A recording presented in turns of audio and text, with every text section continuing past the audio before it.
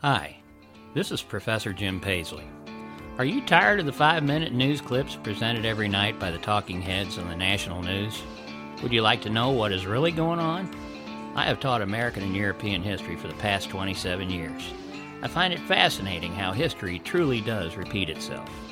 When we watch the evening news, no one seems to know anything about how current events are all tied to the past. Critical race theory, crime in our cities, federal versus state powers, the Arab-Israeli conflict?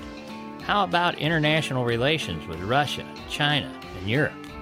On my shows, I give a historical perspective to what is currently happening in our world. Join me weekly to find the true history behind what is happening today.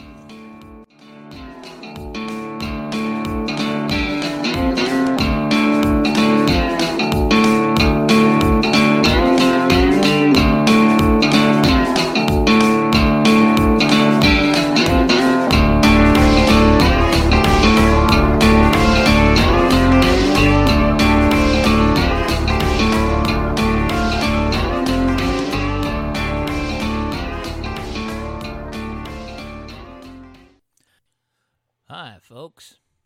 Well, here we go again. As Election Day, November 8th, is turning into election week or month, the outcomes are being dissected through the lens of the 2024 presidential election. And of course, the number one topic is who is going to run on the Republican ticket. I found a great article that talked about Trump and DeSantis. It was written by Brian Jundepth in the American Thinker. And he says that Florida was a major success for Governor Ron DeSantis, who won big, along with Senator Marco Rubio. Now, DeSantis should be the role model for the other 25 or so Republican governors, as he gave basically a master class in handling COVID prudently, based on science rather than on hype, and punched back hard against the woke leftist culture infecting the rest of the country. Now, many Republicans left blue states like New York, Pennsylvania, Michigan, and Illinois and turning Florida into a deeper shade of red, leaving these northern states a deeper shade of blue, simply by virtue of migration. Now, this partially explains Florida's electoral results, but much credit goes to Governor DeSantis and his governorship. As such, DeSantis has become the darling of the media, Trump-hating rhinos, and much of the Republican establishment. Now, are they enamored over his ability to punch back against the left? Or is there newfound affection due to DeSantis possibly displacing former President Donald Trump as the Republican nominee in 2024? For the anyone but Trump crowd, DeSantis is a gift from the heavens. Now, should he win the nomination, the left will turn on him in a dime, make no mistake, just as they did on Trump once he became the nominee in 2016. Now, Trump quickly morphed from being a regular on Morning Joe to his new persona as a racist buffoon as soon as he became Hillary Clinton's electoral opponent. Now, if both Trump and DeSantis run for president in 2024, it will be hard-fought and nasty battle, as was the 2016 GOP primary season. Now, Trump is the master at branding his opponents, and not in a flattering way. We've seen it. The last Florida governor to learn this was low-energy Jeb. Remember him, Jeb Bush? So will the next one be Ron DeSanctimonious, as Trump called him? Now, primaries are a time of choosing as each candidate makes their case to their party's electorate.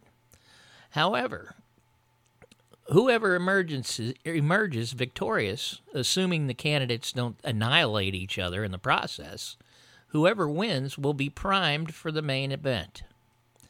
Now, Democrats in the media hope that Trump and DeSantis destroy each other, leading to a Pence-Pompeo or a Haley-Nome ticket that loses quietly in a McCain or Romney fashion, allowing the deep state and the ruling class to return to some semblance of pre-Trump normalcy.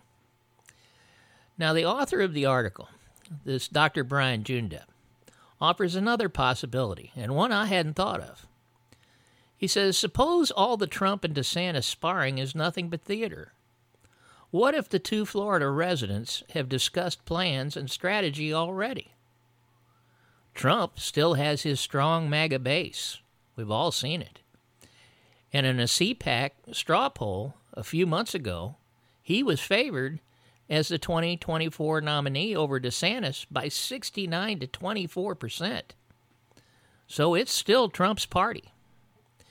Now, DeSantis is an exemplary governor, but he doesn't have any national governing experience, unlike Trump, who has already spent 4 years as president. DeSantis, not being independently wealthy, will be beholden to the donor class supporting his candidacy, possibly clipping his wings should he become president. Trump doesn't have this problem. Trump, true, has his baggage, his brash personality and inability to turn the other cheek, features that both annoy and thrill his detractors and supporters alike, as few Republicans have the ability to punch back against the leftist forces against them. Hollywood, academia, corporate media, Wall Street, big pharma, big sports, and the coastal latte-sipping elites all would love to see Trump go down in flames. Now, the ruling class would like nothing better than for Trump and DeSantis to split the GOP vote, leaving the door wide open for another destructive Democratic administration. Watch the media do their best to set up this scenario. Now, the author's theory is that Trump and DeSantis have formed a secret alliance, allowing the Trump-hating rhinos to pour hundreds of millions into DeSantis' potential campaign. The two could feud publicly, sucking the air out of the political room for the next year, and then surprise everybody by joining forces. Not only will they have a huge campaign war chest, but the never-Trumpers, who love DeSantis 1 minute, will have no idea what to do when they get their wish, except that their guy is running for the White House with another guy that they don't like. Now, this would be an unbeatable ticket, assuming the election systems, particularly in swing states, get straightened out. DeSantis would have 4 years as an understudy, and after Trump cleans up the numerous flaming messes that we've now seen under the Biden-Obama administration, DeSantis would be well positioned to continue making America great again for another 4 or 8 years. Now, all Trump would have to do is claim New York as his primary residence to avoid the Constitution's effective prohibition on the president and vice president coming from the same state. That's right. Part of the Constitution says the candidates for president and vice president can't be from the same state. So, I'll tell you, it's right here in Article 2 of the Constitution. It specifically says the electors shall meet in their respective states and vote by ballot for 2 persons, of whom one at least shall not be an inhabitant of the same state with themselves. So, how do you fix that? Well, the way it stands, it would prevent Florida's electors from voting for the president and vice president, a handicap that no rational person would even begin to burden a ticket with. And basically, predictions are a dime a dozen these days, but Trump and DeSantis are too smart to destroy each other. Trump helped DeSantis win the governorship, and DeSantis knows Trump could dispatch him as he did 16 other talented and experienced primary opponents in 2016. So don't listen to the hype from Fox News and other Trump-hating media that Trump is finished. All he has to do is declare his residence as New York, and he has a green light to move forward. So this feud that we're going to be told all about between Trump and DeSantis, I don't know that I'd necessarily buy into it. These are a couple of really smart guys, okay? Maybe it's all part of the plan. So, I have to ask now, how bad, if this mudslinging starts, will it get?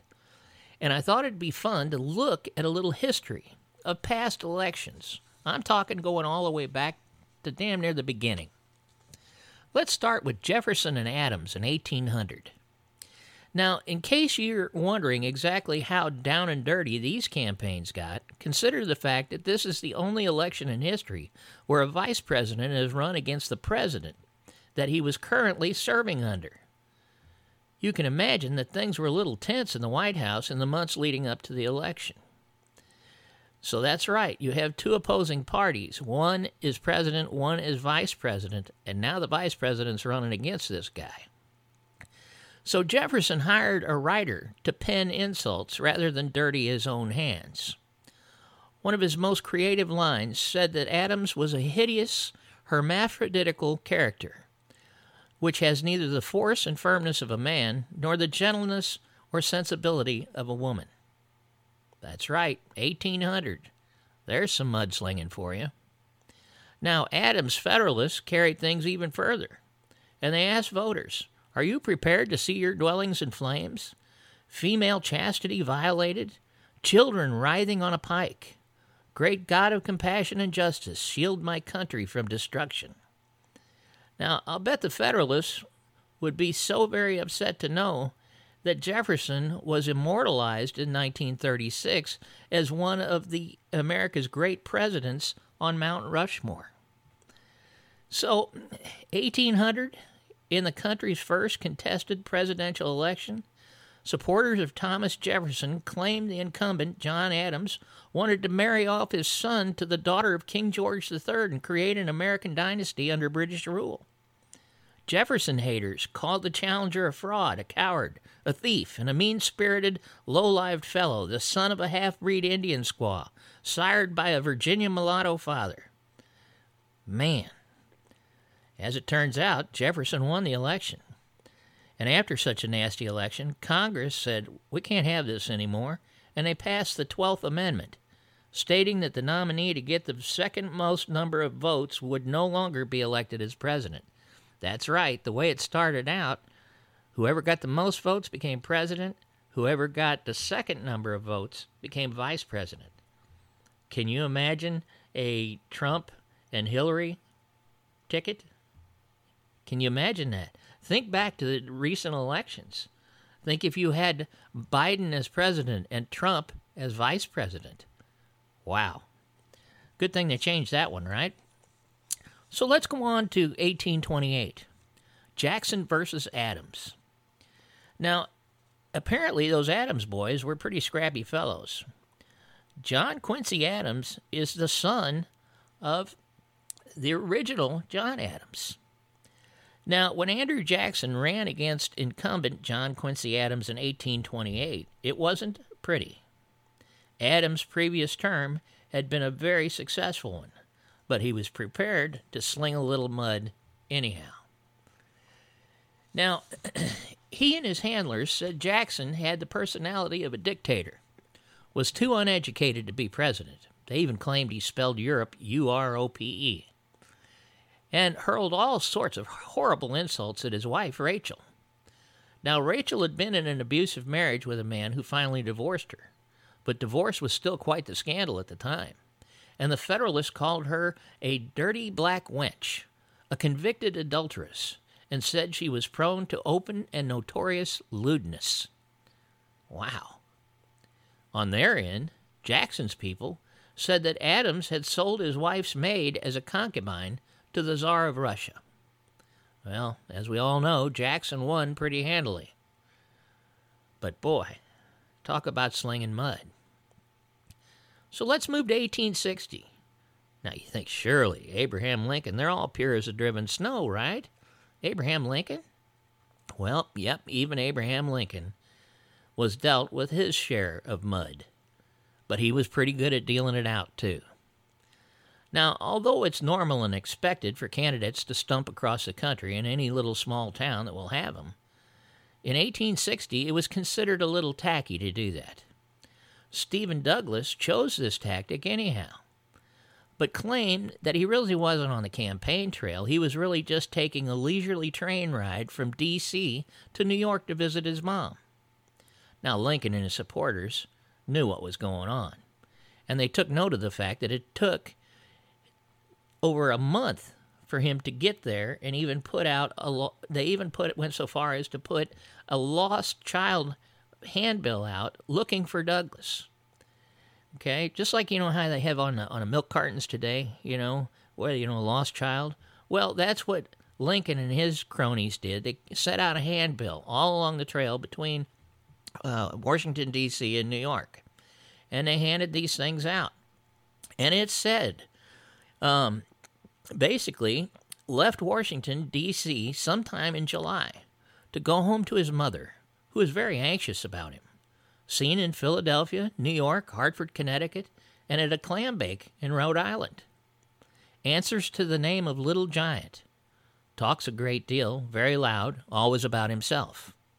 Now, Little Giant, that's a slam at him as well. Okay, that's a pot shot at Douglas.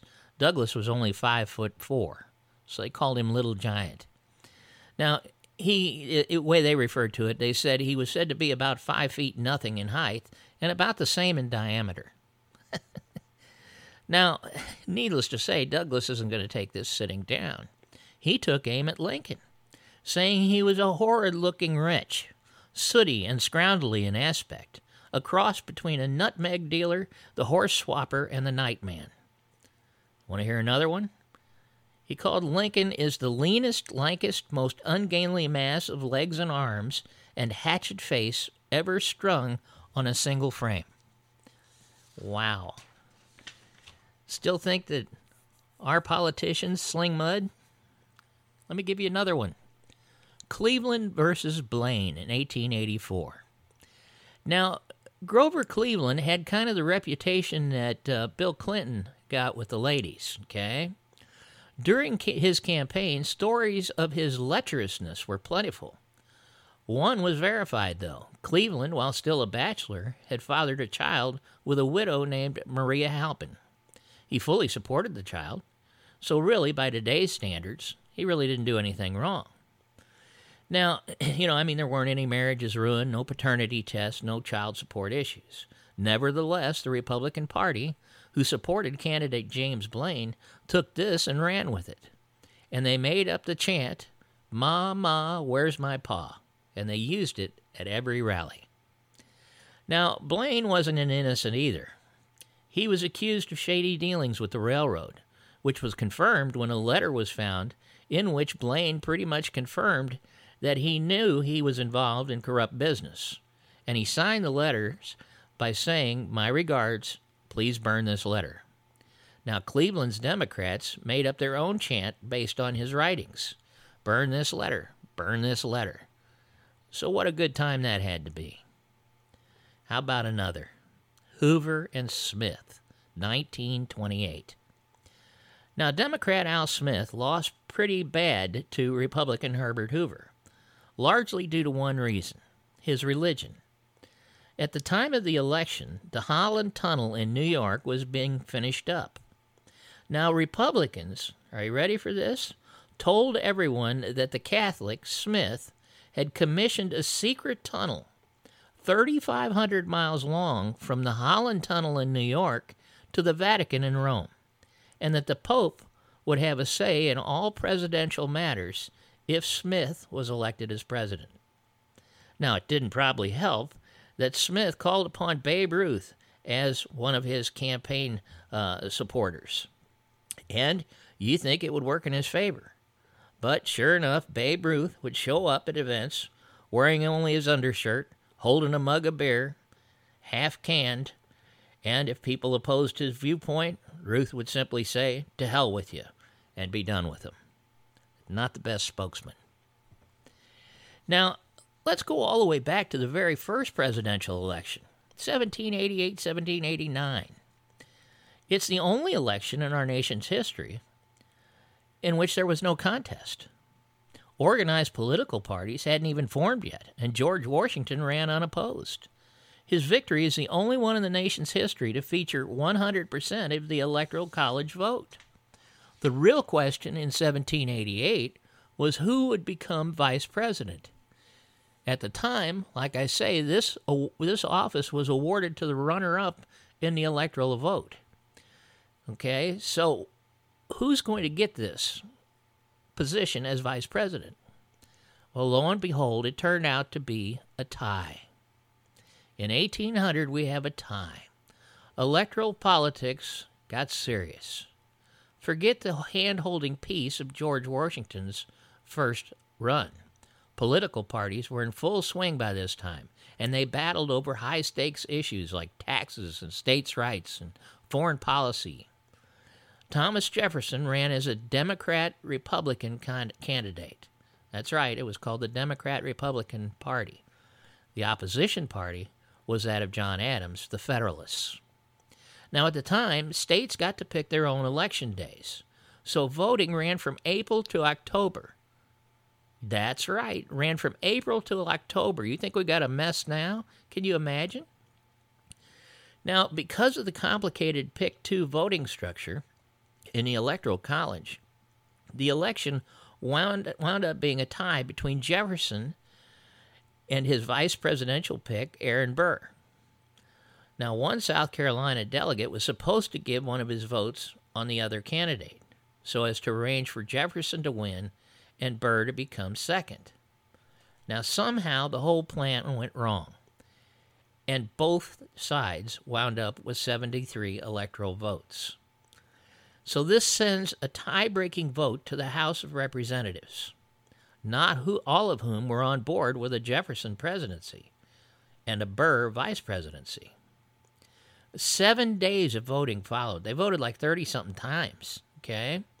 But Jefferson finally pulled ahead of Burr, and the drama triggered the passage of the 12th Amendment to the U.S. Constitution. They said, man, we can't do this again. And it stipulated in the 12th Amendment that the Electoral College had to pick the president and the vice president separately, doing away with this runner-up mess. Now, 1828, think about this. Andrew Jackson, of all people, comes on the scene. And we know, boy, he was quite the character. But the 1828 electoral battle between Jackson and John Quincy Adams took the cake for mudslinging. Jackson had lost out to Adams in 1824 after Speaker of the House Henry Clay cast a tie-breaking vote. When Adams chose Clay as his Secretary of State, Jackson was furious and accused the two of a corrupt bargain. In other words, he bought his vote to get the job. And that was before the 1828 election even got started, when Adams was accused of pimping out an American girl to a Russian czar. Jackson's wife, Rachel, was called a convicted adulteress because she had, years before, as I mentioned earlier, married Jackson before finalizing her divorce to her previous husband. Now, Rachel died after Jackson won the election, but before his inauguration, at her funeral, Jackson blamed his opponent's bigamy accusations. And he said, "May God Almighty forgive her murderers, as I know she forgave them," Jackson said. He said, "I never can." So he's accusing his opponent of murder. Now, to round out the rough election, Jackson decides to hold an inauguration party, open to the public. Turned into a mob scene. Thousands of well-wishers crowded into the White House, and the rum and the wine flowed freely.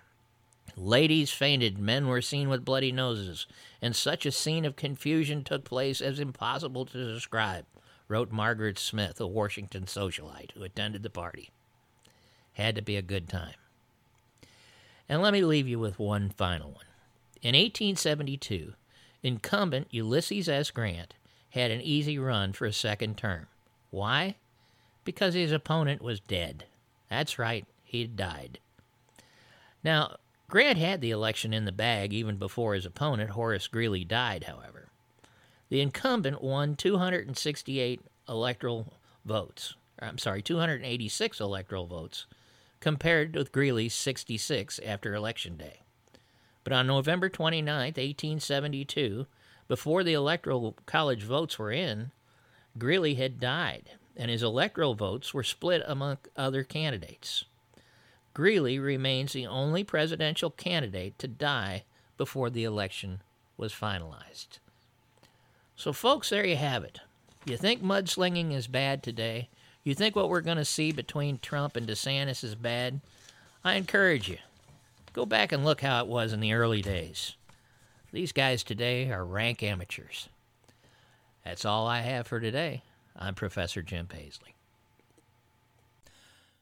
If you'd like to help me continue these shows, it's as simple as clicking the support link where you access this podcast. Thanks, and be sure to remember your history.